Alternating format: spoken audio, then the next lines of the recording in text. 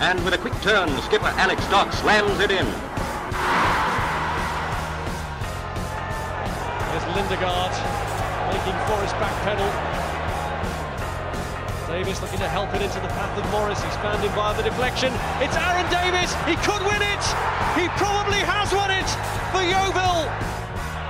Oh, and it's an opening goal. What a start. Madden, after just 6 minutes, gives Yeovil the lead. Stansfield, good turn away from Trot. Goal!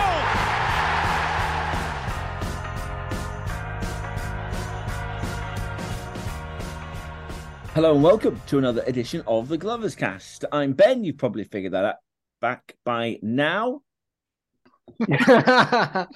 Great start. Are we doing this one again, Ben? Can't we just own it? Carry on, go on. And with a quick turn, skipper Alex Dock slams it in. There's Lindegaard making for his back pedal. Davis looking to help it into the path of Morris. He's found him via the deflection. It's Aaron Davis. He could win it. He probably has won it for Yeovil. Oh, and it's an opening goal. What a start. Madden, after just 6 minutes, gives Yeovil the lead. Stansfield, good turn away from Trot. Goal!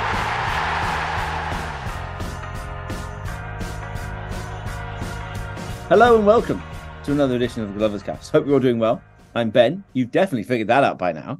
I was going to say that I've got one of my plebs back, but I'm the only pleb here. I'm delighted that David Coates is back off doing whatever it is he did the other week.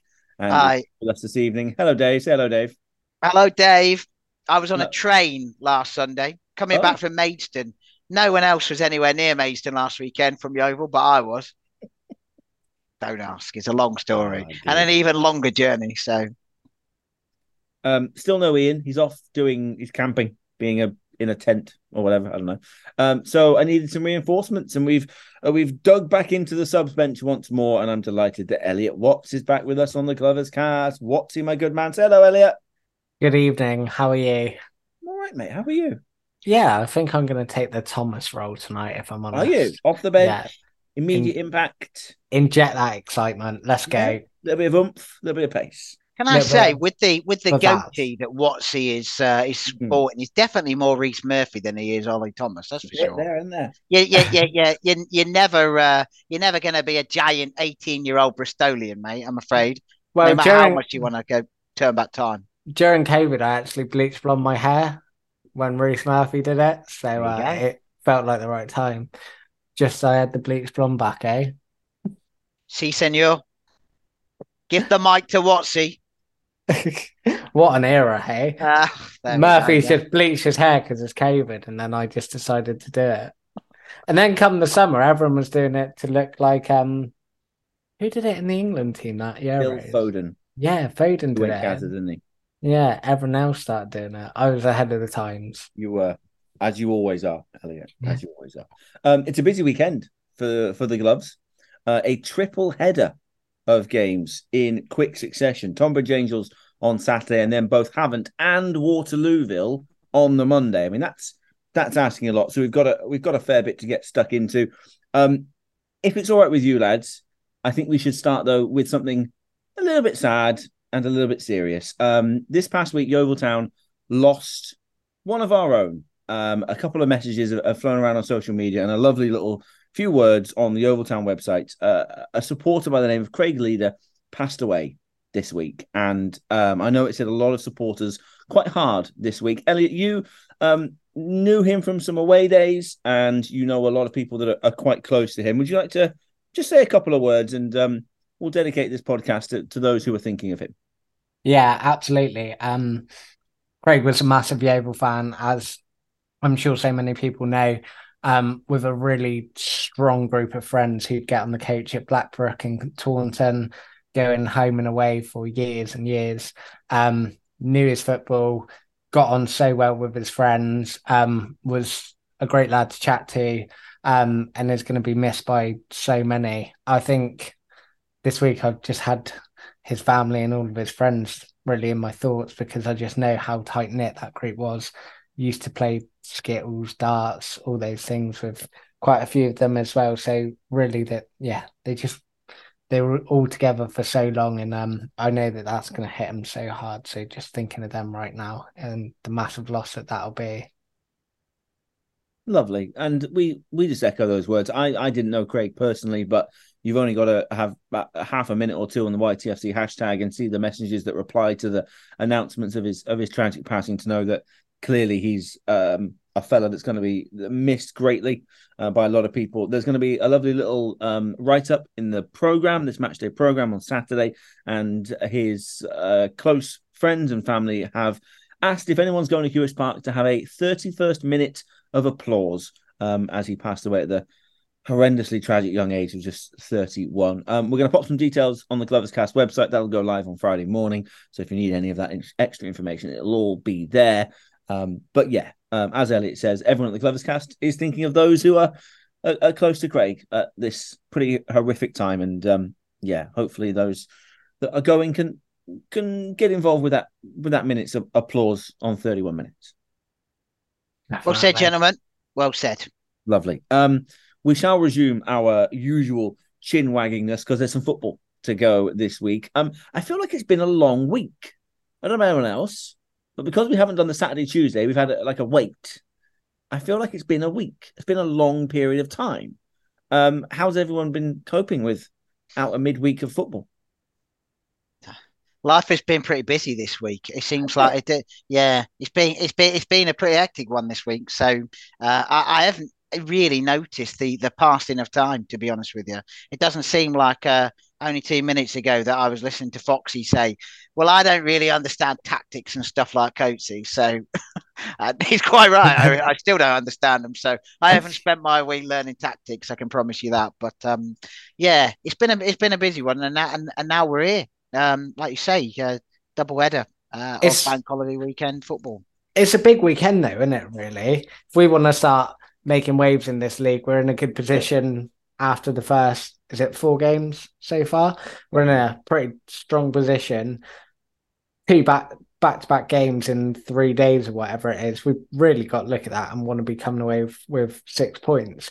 It's a mad day, the amount of home games we got. I put on Twitter the other night. I don't know if anyone can even answer it. No one replied to me. When have we last ever had 5 home Saturdays in a row, which is what this phase of game is going to be? That's absolutely bananas. No, I can't think of a single time. When you say 5, why 5? Am I being an idiot? Because we're playing next Saturday as well, aren't we? At home next Saturday. Because Avon is on the bank holiday Monday, isn't it? And the Saturday after that as well. Oh, it's Saturday after that as well. Really? 5. Right. It's 5 in a row, I think. We had the Hemel one. Can we check? Can we check this? I'm checking now. I'm stalling for time as we speak.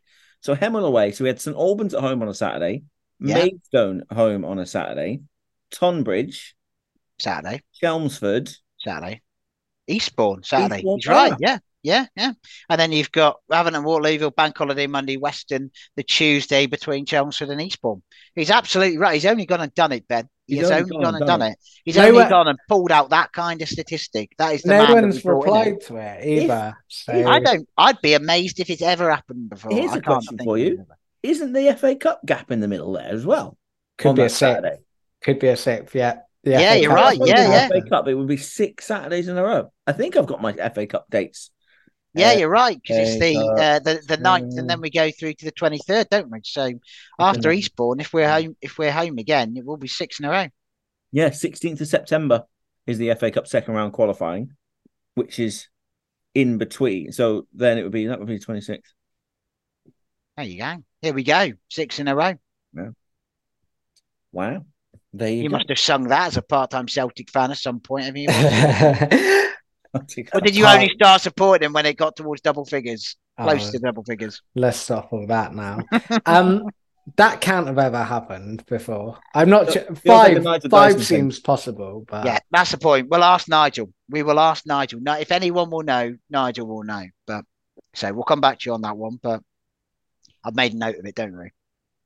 But it's another big weekend, isn't it? Really, chance to finish off the last of the 4 in a row home games with a win would be great.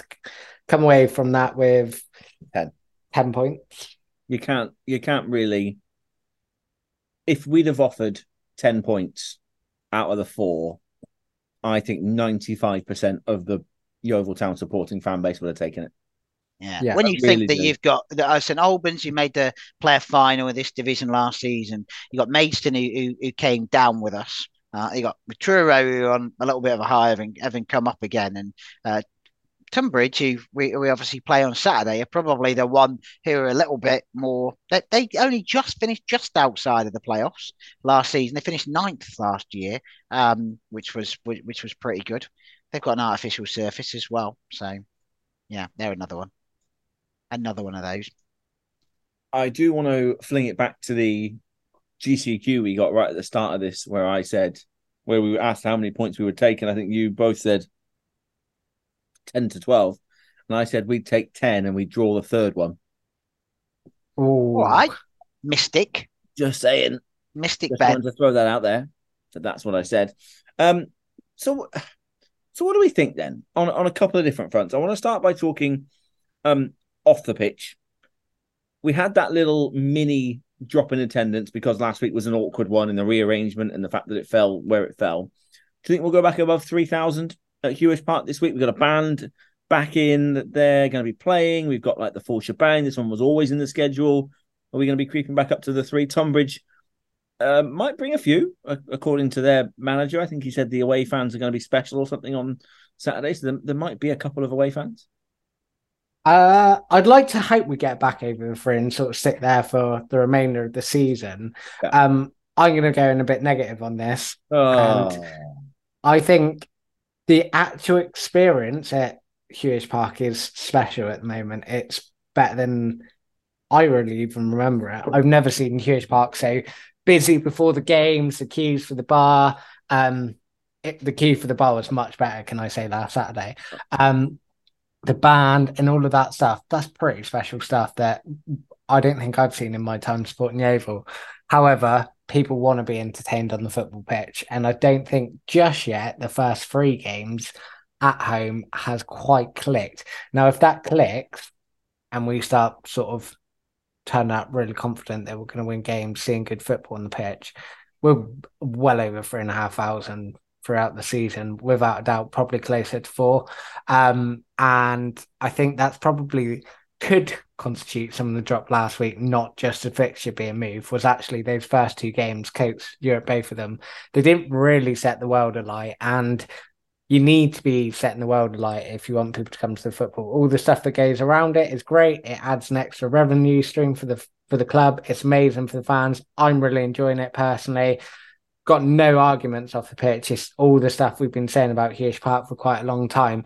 However, it's not really excited me personally on the pitch. And if I was one of those who was umming and ahhing and I went on Tuesday night and thought, do I go again on Saturday? Or I could go and do this. It's still school holidays, go on holiday, go away for the weekend and all of that stuff. I'd probably be in 2 minds about it. Yeah, I'd say, I think I said it last time I was on, as a football fan, you want your cake and you want to eat it, don't you? Because you want to win. And I think first and foremost, all of us would want to win the game, even if we played not so well and we won the game. If it were the other way around, I think we'd be a lot more disappointed. So I'm not upset at what I saw against St Albans and what I saw against Truro, but equally, I would not gone away from there saying I felt overly entertained by what I saw. But we got 6 points out of those 2 games, so I think by and large I'm happy with it. But I take Rossi's point, and he is right that you do. Supporters want to have their cake and eat it, and at the moment you've just got your cake, I think. And there's a bit of an expectation that we're going to score 2 or 3 goals comfortably every week, isn't there? Maybe as fans we need to lower that expectation, but also we as fans have had a period of not seeing exciting football, have had a period of turning up without that anticipation of winning games. Now we're turning up with that anticipation of winning games. We want to win games comfortably. And if we start that sort of 2, 3, 4-0 wins, and scoring goals early as well, I think is really important to get the fans backing you. You then turn up thinking, we're going to turn over this lot and this is going to be comfortable. And if you get 1-3, 1-4 that's not comfortable, then so be it, because it's going to happen. You're not going to smash every team. But there's definitely an air of expectation around here that we should be a big team in this league. I want to come back. I want to circle back to that early goal thing when we talk about the on-pitch stuff, because I think that's something that we can really try and get hold of, because it's only happened once so far this season. Anyway, pinning that, there wasn't much to come out of the pre-match press conference that are really of note, but there were a couple of things. Was there someone not at the pre-match press conference? I think we were missing a man in a tent. A man, he was in a tent. Yeah. Doing a tent the size of a bloody castle, might I add. I've never seen a bloody family tent quite the size of Perkins is. It's enormous. Like a house. Ridiculous. Sorry, Ben. You were going to make a point. Yeah. It is an obscenely large tent. There's no getting around it. It's obscene. You've thrown me off there. You were talking about the press conference. Next time he goes away, can we get him on one of those TikToks where he's like, come camping with me. This is my setup, and he's got like a sofa in the front porch. He's got a yurt on the go, isn't he? Yeah. That's what we need from Perky. Yeah, right. Perkins yurts, that's what we want on TikTok. Perks yurts. Perks yurts. I was going to say, there wasn't much to come out of the pre-match press conference, which is a bit of a shame. But one thing I did take from it was that Mark Cooper referenced 2 points per game. Numerous times he referenced it, yeah. Will win you the league, or more often than not, would win you the league. Should Saturday go well, we will be 10 from 5. And I am firmly on the balance of, if you offered me now 90 from 45... 45? 44. How many games did we play this season? Has anyone been kicked out? 46. If you offered me 90... Oh, geez, quick math. He's doing the math now. Oh, geez. Call it 92. If we called it 92, if you offer me 92 points now, but they were all absolute garbage 1-0s, I would take that in a half a milli split second all day long. Give me horrendous football all day, every day this season.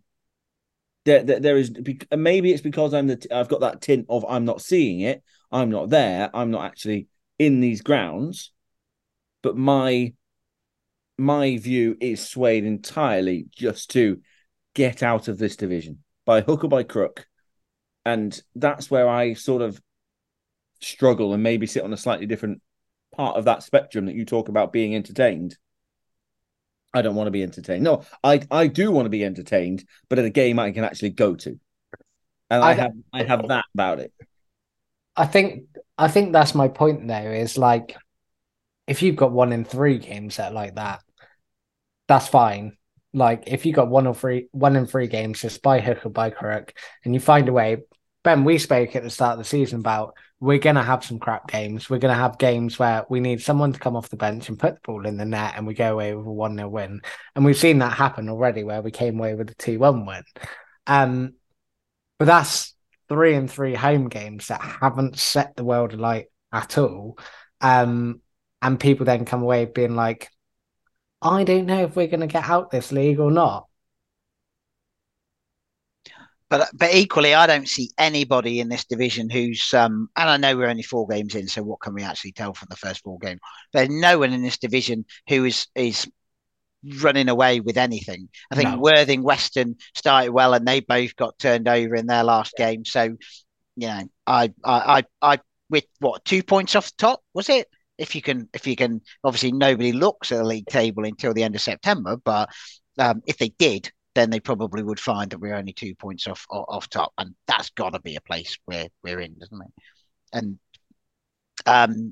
to your point about attendances as well, Ollie Marsh, who does our Instagram, and if you're not following the Gloverscast on Instagram, get following us on Instagram, because there's some brilliant stuff coming out on there.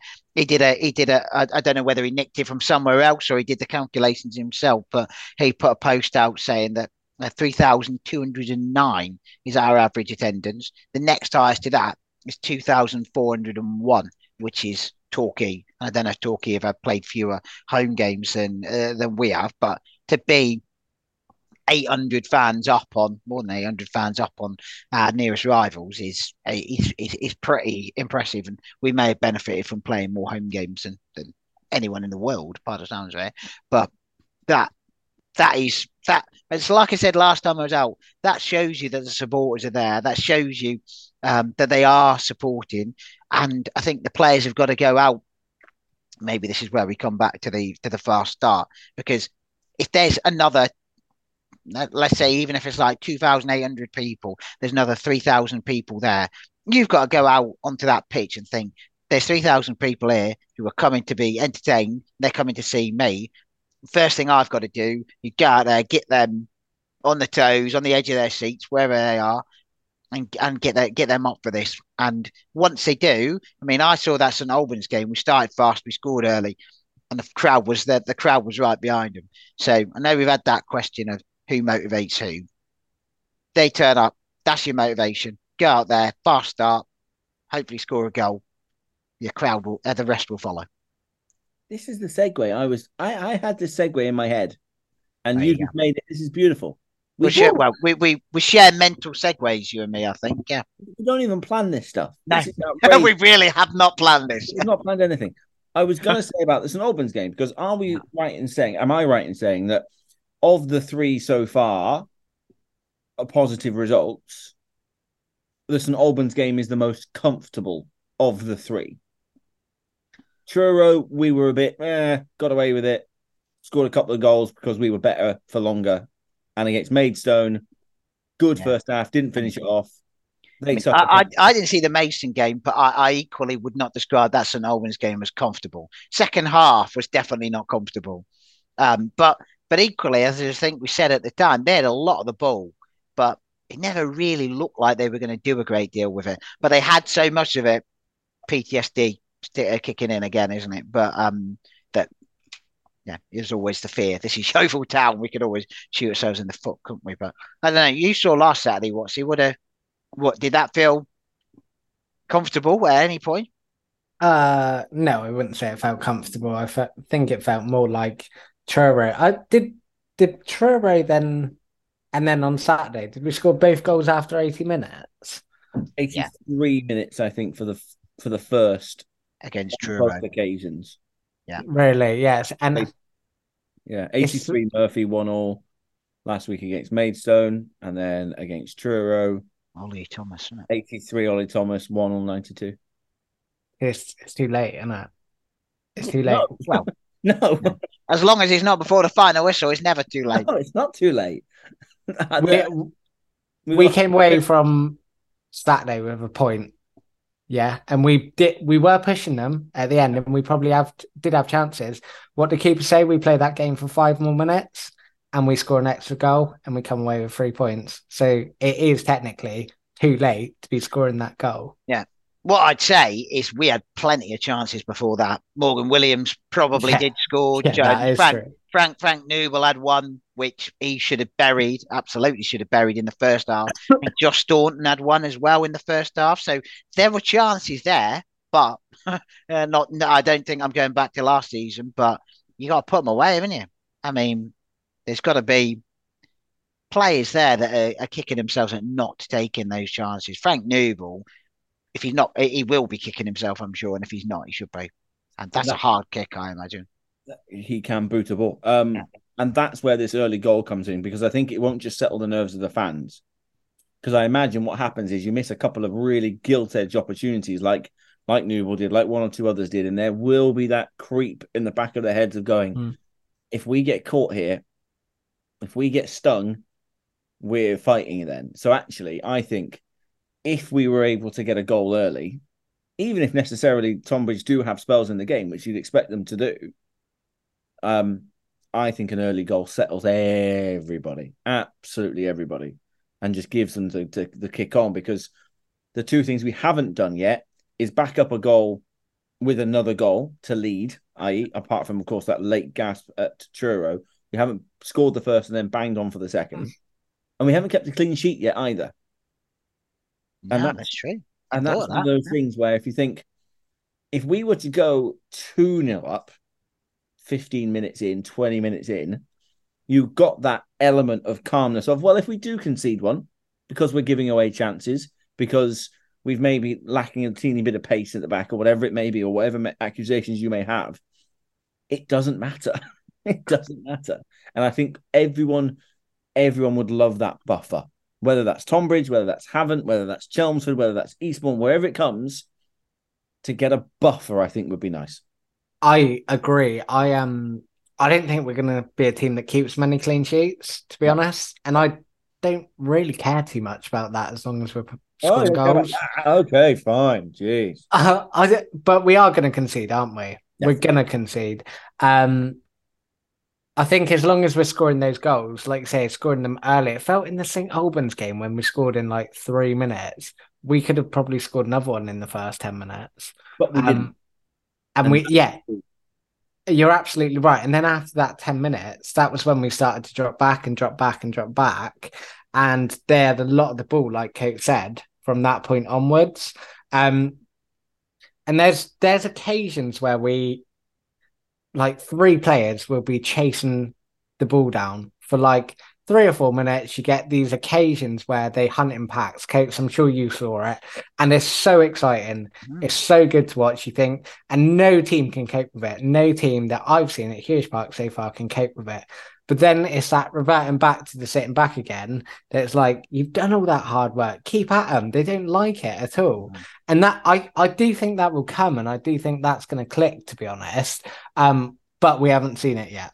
No. Mark Cooper said on a couple of occasions about Rome not being built in a day and however else you want to phrase it. But you're right. There's definitely been those moments where you see like JMD, Murphy, Noble, and Hyde as well on occasions as well. And when they turn it on, they turn it on. But like I say, it's flashes, isn't it, as opposed to a sustained period of time. And that probably will be. It will take a while for that to come because apart from Hyde and Murphy, who played together at Southend, none of them players will play together on any kind of regular basis. And given their injury records, Hyde and Murphy probably never played together that regularly either, did they? So, it'll take a bit of communicating. I've just had a quick look back now, and I want to ask you guys this question because I don't think it's an issue necessarily of Yeovil fans not worrying about winning the games. When was the last time that Yeovil were comfortably winners of games? So last season we won a couple of games 2-0, but I would argue that neither that 2-0 against Torquay was particularly comfortable because it was very, very late, the 2 goals, nor the 2-0 away at Dagenham, particularly comfortable games of football. So I was looking back to the season before, and I'm looking back there, and only a couple of occasions in there where I remember games being comfortable. I got a 2-0 win over Southend, Reed and Knowles, inside 10 minutes, and then we just cruised the rest of the game because that game was pretty much done and dusted. I got a game against Woking in the league, that is, because we beat Woking a couple of times, and it got me thinking of the Knowles and Wakefield partnership, where they were just going on that run for fun, setting each other up, scoring goals. That was the last time Yeovil fans felt comfortable in games.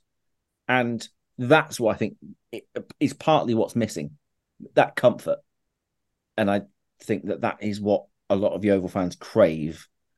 They're not unhappy at the fact that we are playing productive football, but I think we want some comfort. Is that right? Is that fair? I'm trying to guess here again. I'm guessing. You've put us both in for sure. You know what I mean? So when was the last time you remember thinking, well, this is done and dusted? Well, to be honest, we had that. Did we win 8 in a row in the start of the conference season? Yeah, the Darren Sarll period, wasn't there, when you had like Duffus and Murphy and all of that. But yeah, there were games there, weren't they, where you thought, yeah, we've got it. But it's been such a long time. If I'm honest, I don't feel comfortable feeling. I don't think I felt comfortable for a long, long time. No. Even in that playoff year, we won a lot of games by 1 goal, if you think about it. Like, they were exciting games, and you turned out thinking we turned the team over. But they weren't easy wins a lot of the time, from what I recall. It's a long time ago now. as I found out on Twitter this week. But We are yeah, old. Make you deal with it. very old. I'm not over it yet, Ben. But I don't feel like we've felt comfortable for a long time. So you're probably looking, if you really want the last time I felt comfortable watching a team, 10 years ago. 2005, League Two winners. Yeah. And that's my point. I think supporters need to, when we talk about tempering expectations and stuff, I don't necessarily think supporters need to temper expectations. I think it's an understanding of what supporters want. They just want to feel comfortable for a couple of games. That's it. We actually don't mind winning games 1-0, but it'd be quite nice to go 2-0 up quite quickly on a couple of occasions, wouldn't it? We've got the firepower there to do it. And that's the difference, isn't it? We've got the difference now of there's firepower in that group. And I hope that they can be creative early doors and get some goals. We should pay Tonbridge Angels maybe a touch more respect because they have won a couple of games in a row against, quick look, Chippenham and Dover, but they've also lost a couple of games in a row. So I don't know an awful lot about them, but I'm not sure where we're putting this in, Ben, whether we are putting this in the episode or whether we're going to stick with the Saturday morning drop for opposition supporters. Ian's not here. The cat's away. Where are we going to put it, Ben? I'm scared that he'll tell me off when we get back. So I'll do a separate one for Saturday morning. We'll do it Saturday morning. Okay, so on Saturday morning, you will listen to Bobby from the Fly Like an Angel podcast, which I have to say, they got a lot more creative license than we have, haven't they, with a name like Tonbridge Angels. But yeah, I won't give too much away. But he did say that they played Weston and Worthing, who are two of the ones who probably started better than some in the first game. He didn't seem to think there was too much in it. I mean, they only lost by 1 goal in both those games, I think. And then they picked. Seems to think there's a little bit more form coming through, but they're a part-time team. He was saying that they'd be very happy to take anything they could away from Saturday, and the chances are they might be digging in. Like we know, there's going to be a few that are doing that. So, yeah, I would say we need to break their spirit, break the angel spirit quite early. I would say, and then Split their wings, some might say. Yeah. Hey, there you go. Yeah. What I'm seeing really good form against high letters in the alphabet and really poor form against low letters in the alphabet. There you go. If Aveley, I think they'll thrash Aveley, but the W's and the Y's, no chance. No. We're alphabetically superior, aren't we? Exactly. Yeah. Yes. If anything else, that's how it'll go. I wasn't surprised at the post-match press conference from George Elokobi last week about how he was absolutely delighted to get away with a point from there. And Watsy, I kind of wanted to bring you in here because did you feel like that? There were very differing after-match chats. Sendle's right was whole. We weren't up to our very best standards. We were better than them. We deserved to win. We made more chances. And George Elokobi was like, isn't our goalkeeper wonderful? We've got away with a point. See you later. I'm off. Bye. We're going to get a few of them, I feel, this season. Yeah, we're absolutely going to get quite a few of them coming to Hewish, being happy with a point. They were a horrible team to play once they were 1-0 up. Even before they were 1-0 up, lots of throwing themselves around. I mean, I felt like the ref lost control of it a little bit as well because there was so much time. And we are going to get that time back this season. And you're looking at the clock and you're thinking, oh, there's 70 minutes, 20 minutes left plus a few minutes. But actually now you're looking at the clock and thinking it's probably half an hour left in this game and you're a little bit more confident you're going to get a goal. Been absolutely ruined by the late goals we scored recently because when England went down in the final at the weekend, I was like, there's loads of time. We're going to get a goal. So that is absolutely ruining me at the moment until you get to about 87 minutes. I didn't even think they would lose that game, if I'm honest. It felt like they were happy. It felt like we didn't react quick enough. We obviously made the triple sub. There were loads of chances in that game. You're absolutely right. And chances we should have put away. I came away from the first half thinking that was class. And then all we did was not score about 3 goals in that first half. Second half, I was like, whoa, this is flipped on its head entirely. They came at us, they got the goal, and then they defended it, and they spent some time on the floor, and they really slowed the game down, and we couldn't really break them down.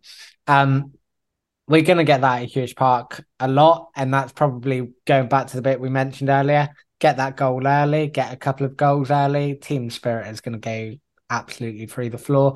And if you can see the goal, then you've still got that bit of a buffer as well.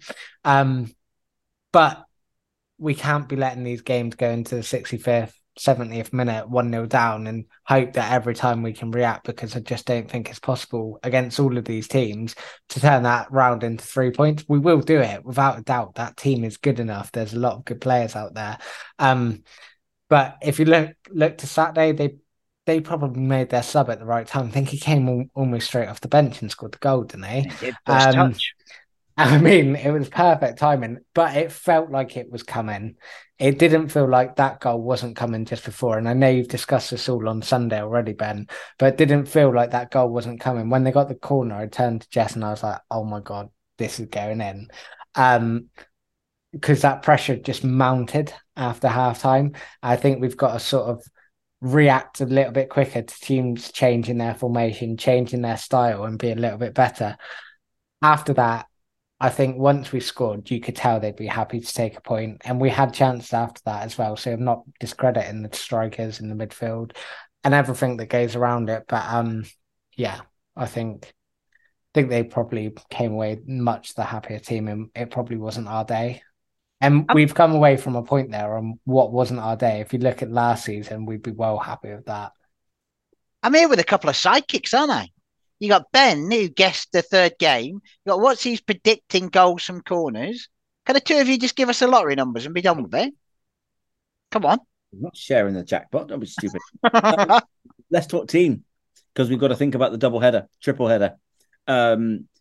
There was an indication that Ollie Thomas won't start. There was a kind of an odd question about the subs coming on and making an impact, and he said, Mark Cooper said something about how it's really good when they come on and make an impact, and it definitely brings you to the forefront of your minds when trying to pick a team. But where they Do you want me to read it out to you, Ben? Do you want me to read it out? Because I've literally transcribed him. Have you? He said, if you're a sub now, you know you're coming. This was an interesting point, I thought. If you're a sub now, you know that if you're coming on with 20 minutes to go, you've actually got a third of the game to play because of so much extra time. We've made clubs quite early in the game. Oh, changes quite early in the game. I don't know where I've written clubs then.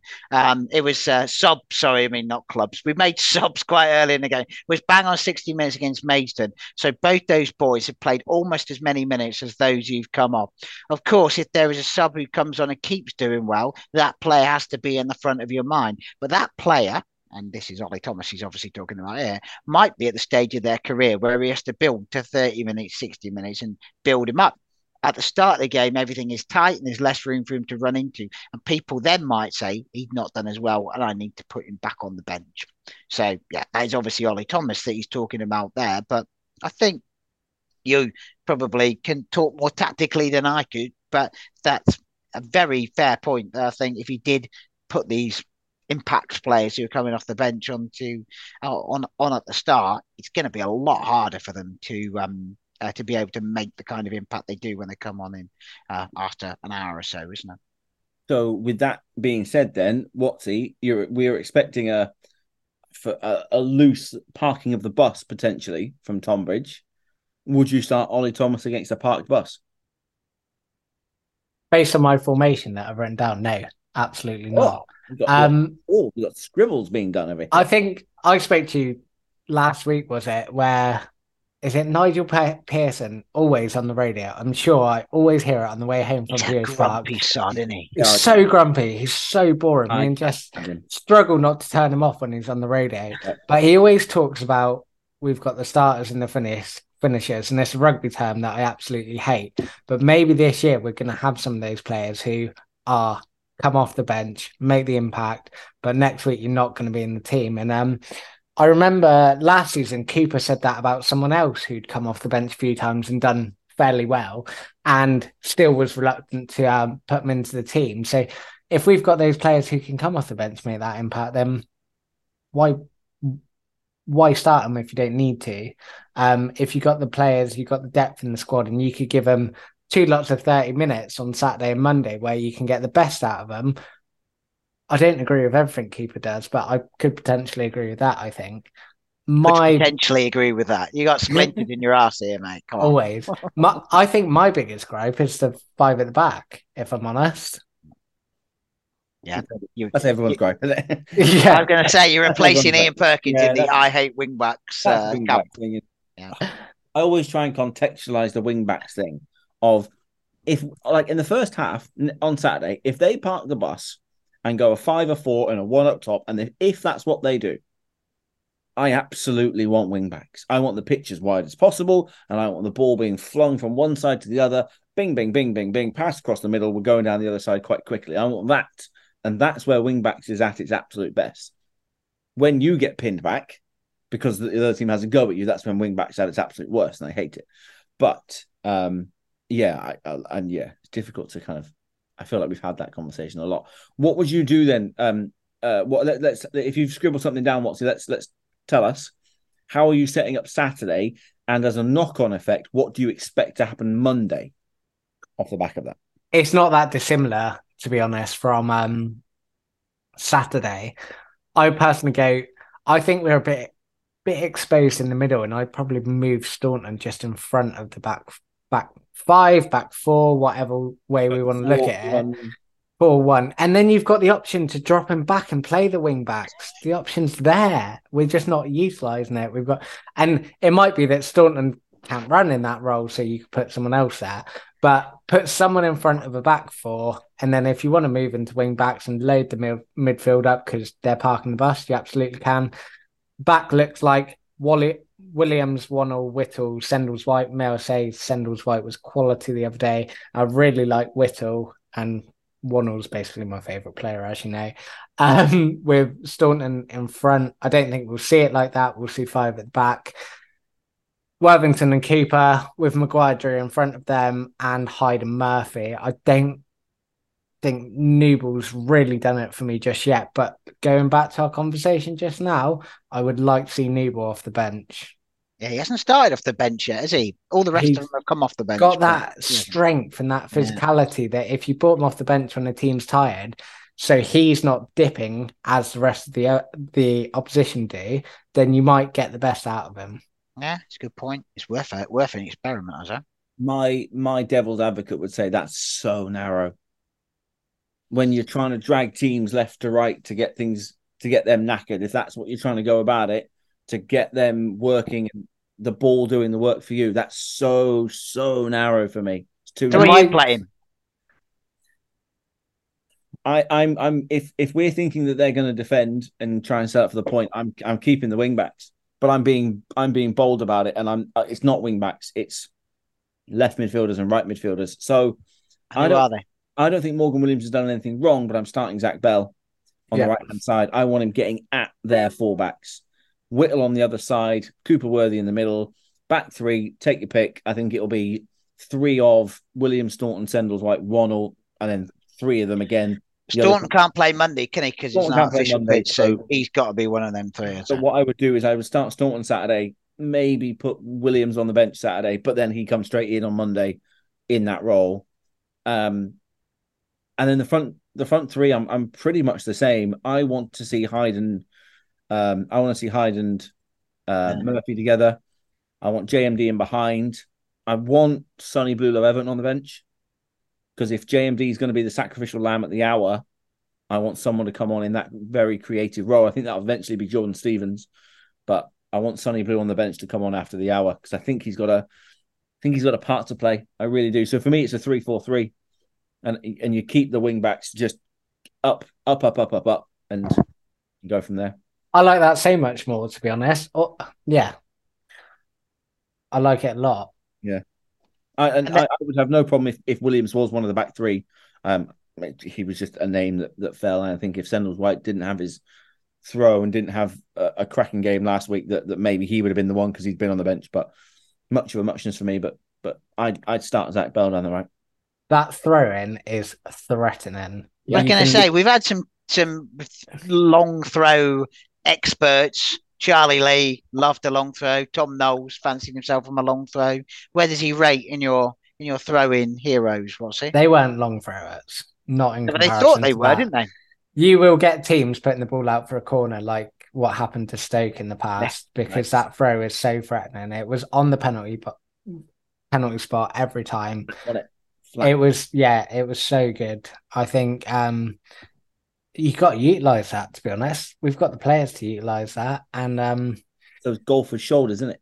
Yeah, that was magical, really. And we hadn't had a thrower like that for ages. I mean, the longest thrower of the ball I've ever seen in the overshirt was Curtis Haynes-Brown. He could launch the damn thing. Yeah, but he couldn't do much else with football, to be honest. Whereas, Whittle looks pretty solid. Nice, cool. And I know we're not. I don't know what we're doing about Sunday. Whether we're talking about Monday now, but talk it. Do it. Huh? Do it. Talk about it. Talk about Monday because if you think about it, it is an artificial pitch. I mean, there's a couple of players that I would be interested to see come in. I'd be interested to see ours come in and see where he fits into it. I think the brief bits I've seen of him last season and a little bit of this season as well, he looks like a player who could bring something. So I wouldn't be surprised if he is in a starting 11 at some point this weekend. And also, I do think Ollie Thomas has got to be one of those two games. It was interesting. I don't know if you heard it from listening to Mark Cooper today, Ben. He seemed to suggest that Jake Hyde could play on an artificial pitch. Now, he didn't play at Hemel, and someone said to him about could it, you're not going to have Jake and Josh. But he said something about we're not ruling Jake out, I think. He said definitely Josh because of his knee. But yeah, which was interesting because we'd been told by Southend that he was definitely unable to play on artificial pitches. But so that made me immediately think, well, could Ollie Thomas start up front in that game? But to what's his point, I do like the idea of putting a Newell on the bench, perhaps for Saturday's game and then bring him on. But then you got the option for him to start, and he can certainly play on an artificial pitch, as we've seen, in that game against Havant, because I think that will be a difficult game as well, because they have always been kind of there or thereabouts in this level, and it's an artificial pitch, and I've only seen us play on one of them, but it didn't go very well. So it's weird that haven't got a weird game. I presume they're part-time, right? I think so, yeah. So this is going to be the second test that we've already had a Saturday, Tuesday, but to have a Saturday, Monday is going to be a real test of the part-time teams. Because there is. And who have they got? Do you know? So they've got Welling, and and Welling are two of the sides yet to win a game. Right. Okay. So that is a game we'll keep an eye on. We'll have a little roundup, I'm sure, and we'll keep an eye on it. If that would be a poor one, they conceded a few goals. They conceded a few against Chippenham, lost to St Albans just after we beat St Albans, and it feels like, if they've only had a Thursday training session, and then they have a bruising game against a team that's maybe not started as well as they have, that you just think Monday might be an ask for part-time players who maybe won't have the best turnaround on Sunday. That was another question I was hoping to hear a little bit about, was what Sunday looks like. Because it's a strange one for us as a full-time team. Do you bring them in? Do you give them the day off and say, see you Monday morning, we'll do it all again? Or do you kind of bring them in, do some recovery and talk to them about Havant and Waterlooville? And I just wonder if that might be our edge, our full-time edge. We might not get an awful lot of them, but that Sunday, if we've got the ability to bring people in because they're here full-time all day, every day, that actually they get that little something extra that Havant might not have looking ahead to Monday. No, I'd agree with you there. I think, and again, Mark Cooper spoke in his press conference, didn't he, about how there's not a great deal between part-time and full-time players, because obviously, as we're all obviously regular gym goers here. We're not really. He's the only one who is, I think. But and therefore, Yeah, I walk past gyms quite often, but I never actually go into them. Drive past them all the time. Yeah, exactly. Drive past them on my way to McDonald's or somewhere like that. There's a Dunkin' Donuts right next to it. I know exactly where that is. Yeah. But yeah, so that there's not a great deal of difference between part-time and full-time players, but it is just those little bits of, I think he talked about that sharpness and those kind of things. And it does make you think that maybe recovery and that kind of thing that they might be able to do on the Sunday.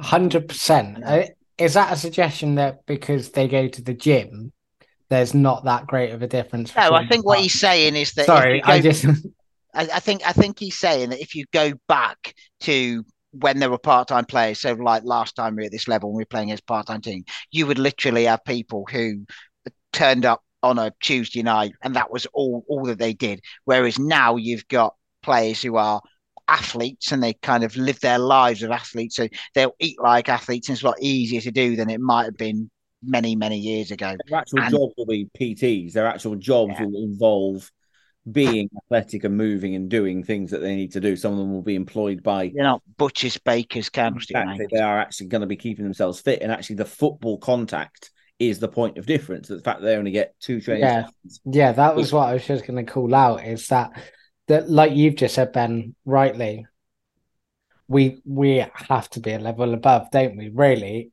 Because we get that extra time with coach, time with manager, gym facilities on the daily, and nothing else to worry about as well in your spare time about earning money, because football is your job. So if you want them in on Saturday, they're coming in. Like that, you can watch the Haven't game from the weekend or whatever you want to do. I'm not even sure if that's possible, but you know what I mean. You can look at some previous Haven't games. You can do that bit of recovery and all those different things, and then you're good to go on Monday, and you can have Tuesday off, can't you? Yeah, do it that way around. And I think that has to be the point of difference. And that was like I touched on. It was a question I was hoping was going to appear in a pre-match chat, just to kind of separate the two out. But yeah, looking forward to seeing how both of those go. Right. Anything more for any more? Because we've been waffling now and we've got some GCQs to get stuck into. Any more for any more on Tunbridge Angels? I just want to call out that it was my granddad's childhood team, and he's been a season ticket holder at Hughes Park for over 35 years now. Team that he watched when he was young, grew up there. So an opportunity to see him in a league game together, which is very nice. Obviously, shows how far we've fallen as well. But yeah. Where I don't know where a Tunbridge is. Kent. Near Maidstone. Yeah. I went past it on the train. I can tell you. I was thinking about this earlier. This is one of those games, like, and I mean this with nothing but pure amounts of disrespect to the team that we're playing against in terms of their name. But I looked at it and went, Tunbridge Angels. It sounds like the team of a Disney movie, a baseball team in a Disney movie, where the star player gets hurt or he's got to make his grades to play in the final. You're going Mighty Ducks here, aren't you? This is what's going in your head. You're imagining their coach is Emilio Estevez or something, can't you? Baseball Mighty Ducks. That's what they are. He was watching them the best part of 60 years ago, to be fair. No, but I feel like they should be. Why Angels? Why so angelic? Why are we in an angelic league? We've played the Saints of Albans, and now we've got Angels of Tunbridge. And then we've got Haven and Waterlooville. Yeah. That's where they get their advantage from. They got 2 teams. The Mickey Spencer derby. And we do have a question or a couple of questions on Facebook. Can I do them first? Absolutely, you can. Yeah. So we got a question from John Margits with Bath City, Taunton Town, Western-super-Mare with us in the National League South. Which player would you sign from each of these Somerset rivals that could instantly come in and improve the current side? For me, it would be Tom Smith from Bath City. And for me, it's obviously Ruben Reid from Western-super-Mare, who I think would walk into just about any team in the division. Walk quite slowly. Very slowly. Taunton have got a really good striker. Linton, I think his name is. Oh, I like him. I think he could go well. Yeah, I think he could go well. Who's the fella that scores the goals for Western-super-Mare? I want to say Grubb. Yeah, they had Dale Grubb, didn't they? But I'll be honest with you, I'm not sure how prolific he is this season. Oh, I Yeah, thought he was a thing. yeah. No, he definitely was. But he was more of a number 10, if I'm not mistaken. And let's be honest, we're not sure one of them, are we? Both of those. We've got plenty of it. We've got a name. Oh God, we've got a name, but I can't think of his bloody name. The left back who scored the worldie that Perkins was always on about. I forget his bloody name now. No, I can't remember. Him, the one who scored the worldies. But I think he's just re-signed at Taunton, so I can't remember his name, but he's definitely decent. If you read out the Taunton Town team sheet, I would know which one he was. I wish I read this question before so I could come up with a really random player and everyone's like, oh, what great shout. I'm going to go away and check him out. If I'm honest, I ain't got a clue who plays for any of these right now. No, me neither. Tin pot. Right. Okay, so we're going to say Malachi Linton and Ruben Reid, are we? Yeah? Yep. We'll go with that. Okay.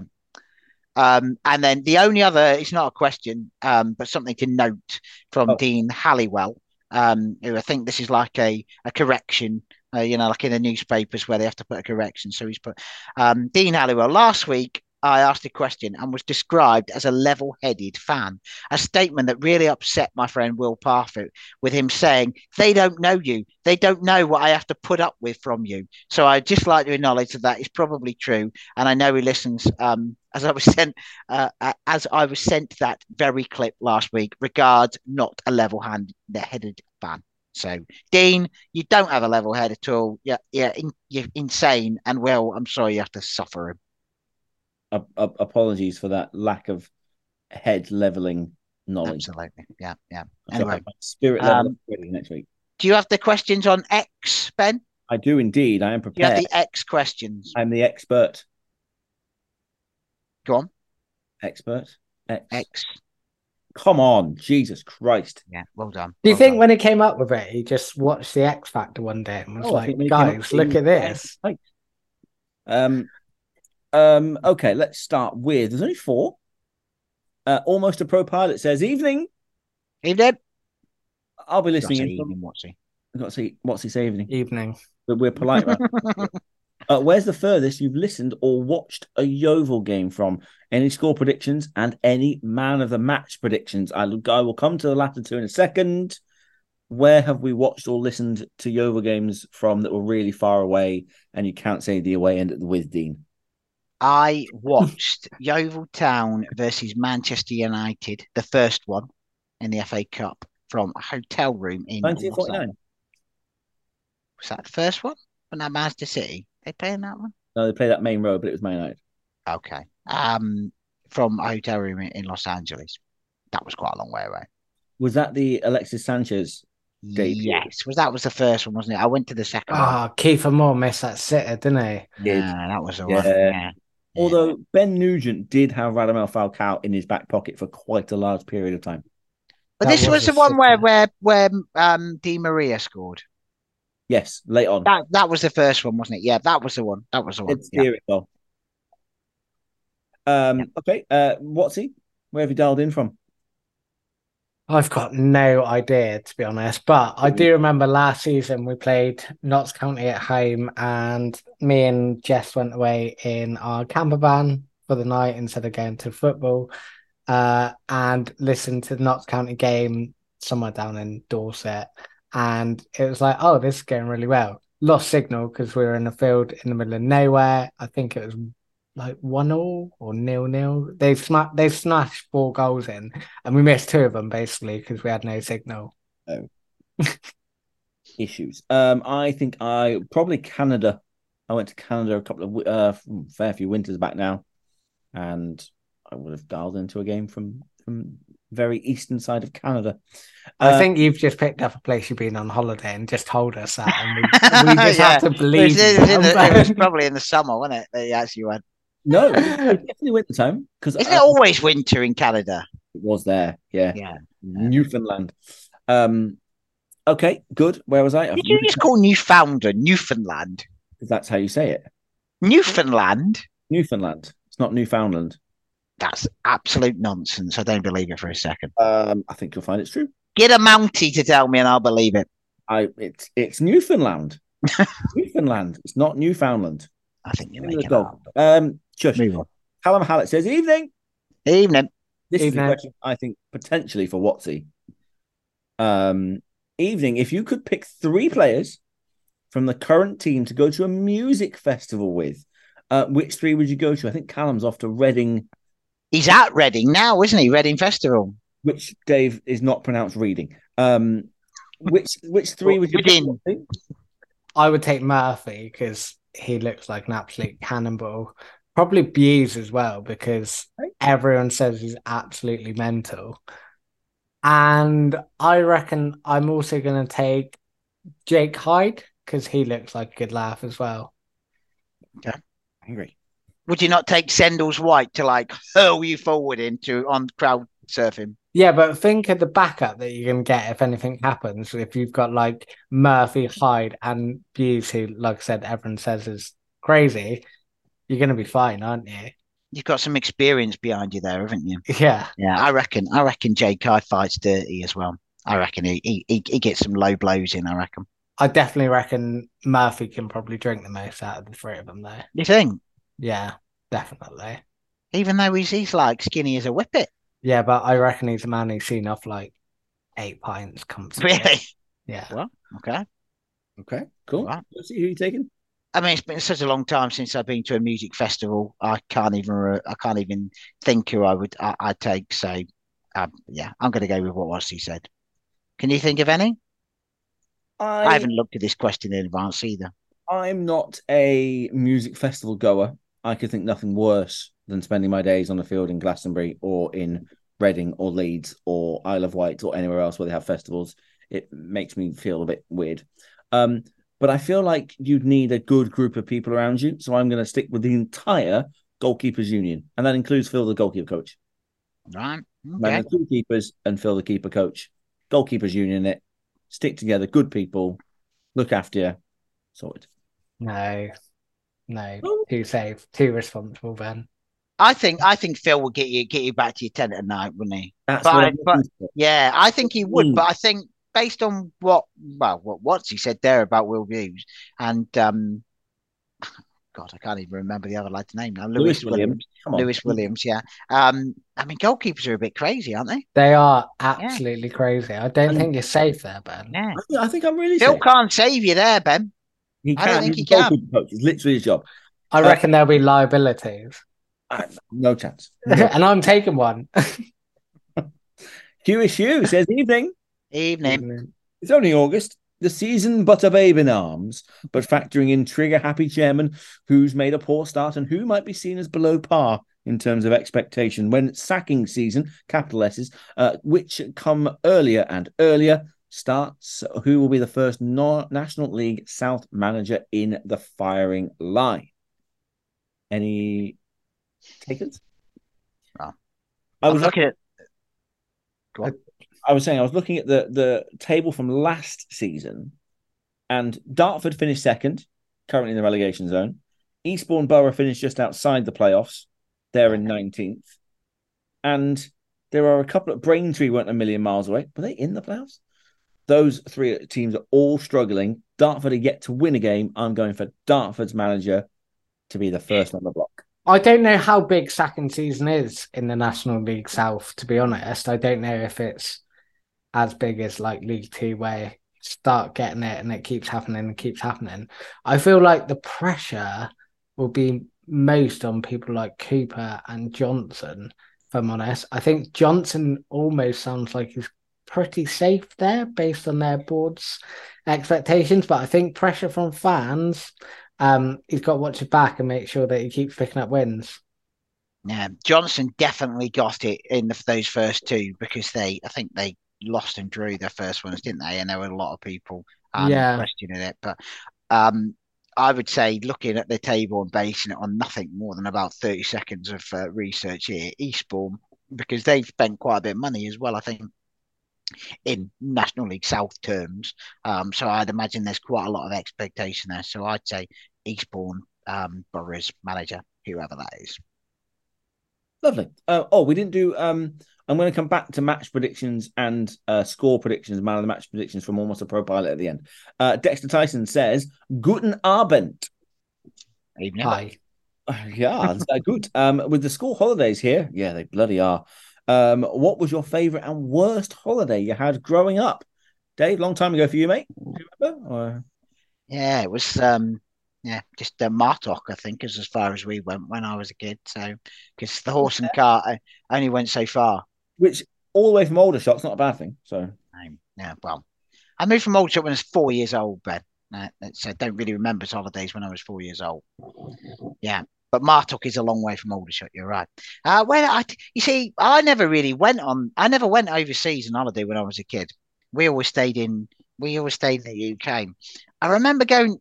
Perky will appreciate this. We went to a place called Mousehole, and it's not Mousehole for you in Newfoundland or whatever it is. Yeah, Mousehole it was called in Cornwall.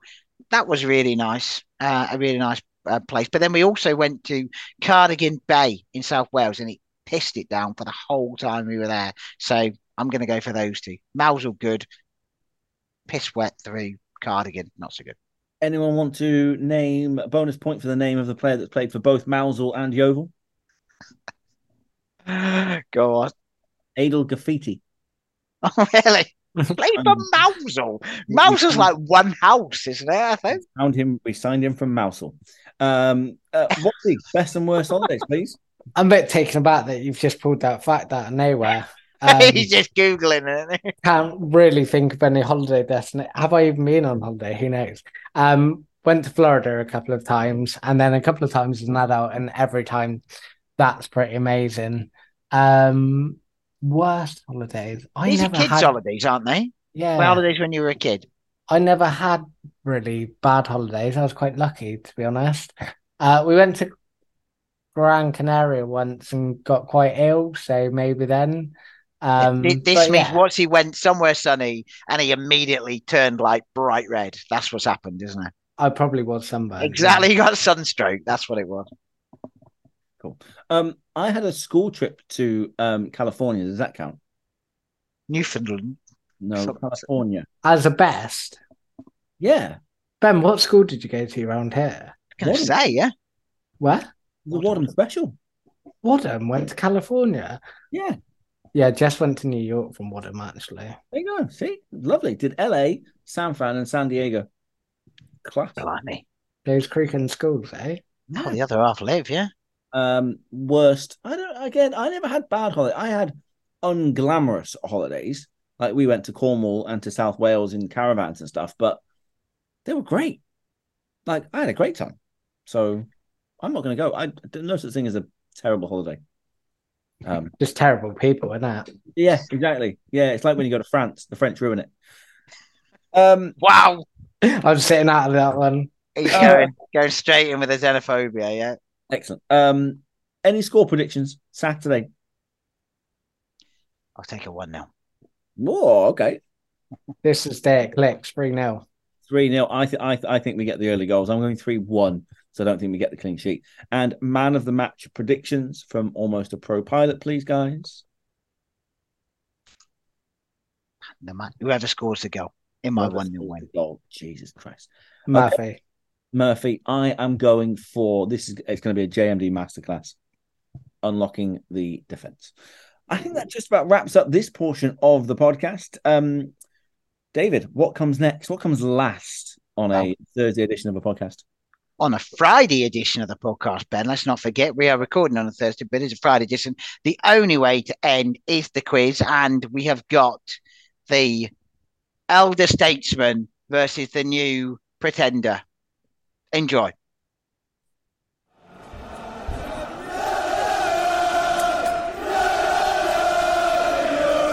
Okay, it's quiz time, and that means we have our reigning champion back with us to defend his crown. Once again, it's Marcus Duncan. Marcus, how was the last week been for you? Yeah, just full of revision, really. Taking notes, spreadsheets. No, I'm joking. I've been counting down the days for this moment. But yeah, absolutely, yeah. Tough one today. It's centered your whole week around it. Well, we've had to dig deep into the Overtown archives to pull out some competition for you, and we've gone for what I can only describe as an experienced campaigner.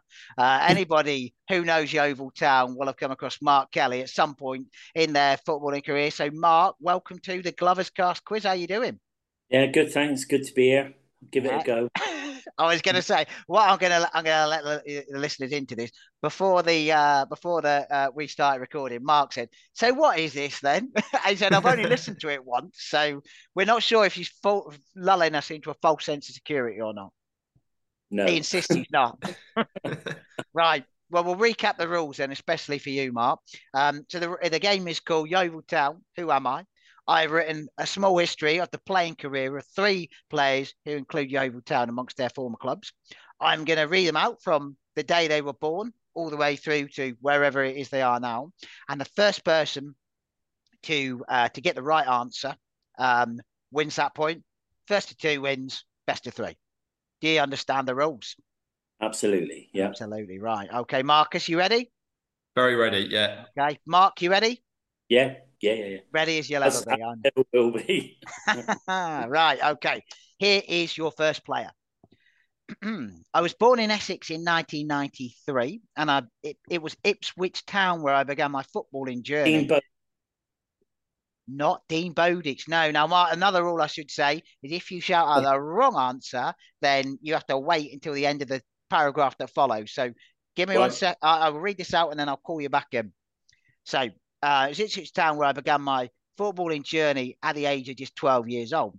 I moved to Peterborough United 4 years later. And during my time there, I was sent out on loan at non-league Kettering for my first experience in the men's game during the second half of the 2011-2012 season.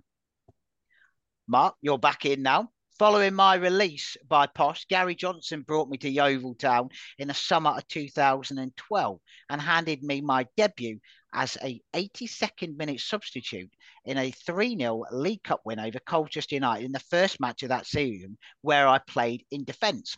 I was mostly a left back or a left wing, and the left wing was probably the position I went on to fill more in my career. You don't need to tell me that season, 2012-2013, went rather well for the Glovers, and I was something of a bit part player, playing 17 times. But a highlight of that came in a 3-1 home win over Preston North End, which we won 3-1, with me scoring the second goal. Nobody yet? Okay. I did not make a single appearance in the following campaign in the Championship, but was just back in Yeovil Town start 11 for the unsuccessful 2014-2015 season, where I played 24 times, scoring once in a Johnston Paints Trophy match defeat at home to Portsmouth. I was released from Huish Park at the end of that season, with the club dropping down to League Two, and I joined Newport County that summer. You can tell I'm going. Liam Davis. It's not Liam Davis. No. But you're kind of there. A player who would have played for us in that Championship winning season as well. Okay. I'm gonna have to hold you out for the next paragraph here, Marcus. So, Mark, this one's just for you. My time in South Wales was beset by injury, and I lasted just 1 season before dropping into the non-league with Woking. You're back in now, Marcus. In May 2018, I moved north of the border, where I enjoyed some considerable success and was named Player of the Season for Dundee in my first season. But after the club were relegated, I exercised a clause in my contract and returned to my native Essex with Southend United. Then a League One side. Is it Nathan Ralph? It is Nathan Ralph. You're correct. Jesus Christ! I thought that one was going on for a very long time. I did wonder. Well done. Well done. Yeah, Nathan Ralph. Yeah. And I was just about to say, and I remained at Southend today, and I actually played 90 minutes in their 2-0 win at Yeovil last season. So there we go. Right, 1-0 to Marcus. Okay. Number 2. I was born in Enfield, North London in 1990. Oh, sorry, I lost my screen. And joined the Tottenham Hotspur Youth Academy. That doesn't limit it much, does it? Having been top scorer in the White Hart Lane Academy in the 2007-2008 season, I made my first team debut in a UEFA Cup tie in November 2008. My form secured me a new contract, and soon after, it was in March 2009, Terry Skiverton brought me to John Beaker. Shona Beaker is the right answer. Yes, correct. Oh, Mark, right. You got your eye in now, haven't you? We'll see. We'll see. Right. Okay. 1-0. Well, this is the way we like it anyway. It gives a little bit of tension, doesn't it? Right. So all down to the last one. So this is a more recent one. I'll give you that. I should say for regular listeners, there's no theme here, as you've gathered. These are literally just the last 3 biographies I have to my name. So here we go. Right. Third and final one. I was born in Aylesbury in 1998 and began my career in the youth setup at MK Dons. But having not troubled the first team setup at Stadium MK, I was released and dropped into the non-league game. I had a brief spell at Ware Town before going to Banbury United, where I grew into a ball-playing centre-half, playing a full season in the 2007-8 campaign. But it was north of the border that I got my first professional break, joining Dundee, and I began life in the club's reserve team setup. I only made 2 appearances for the club's under-20s in the Scottish Challenge Cup and had half a season on loan in the National League North with York City. In the summer of 2019, I appeared as a trialist for Darren Sarle's Yeovil Town in a 2-0 friendly win at Stratford Town and did enough to earn myself a 1-year contract. Tom Bradbury. Tom Bradbury is the right answer. Marcus, you're absolutely correct. But well played, young man. Yeah. There you go. I should have gone that mid-1990s. I should have gone Dean Burtby, Jerry Gill, all of these guys, shouldn't I? You should have done. He never would have got those, Mark. He never would have got those. That is hard, isn't it? Because you're like kind of racking your brain as well. You know what I mean? That's really good. Trying to think. Right. Okay. Well, you heard it there, ladies and gentlemen. Mark Kelly enjoyed the quiz, so I think he enjoyed it anyway. Very good. He did enjoy it. Right. Well, maybe you listen in now. Then you have to listen in to the next one and see whether Marcus can defend his crown again. Absolutely. Okay. Right. Well, Marcus, thanks for coming back. We're going to have to find another date to speak to you next week now. This is getting ridiculous. And Mark, thanks for being a good sport. Thanks for taking part. And as I say, hopefully you enjoyed yourself. Yeah, no worries. Thanks very much. Fantastic. Thank you very much, gentlemen. And with a quick turn, skipper Alex Dock slams it in. There's Lindegaard making Forrest backpedal.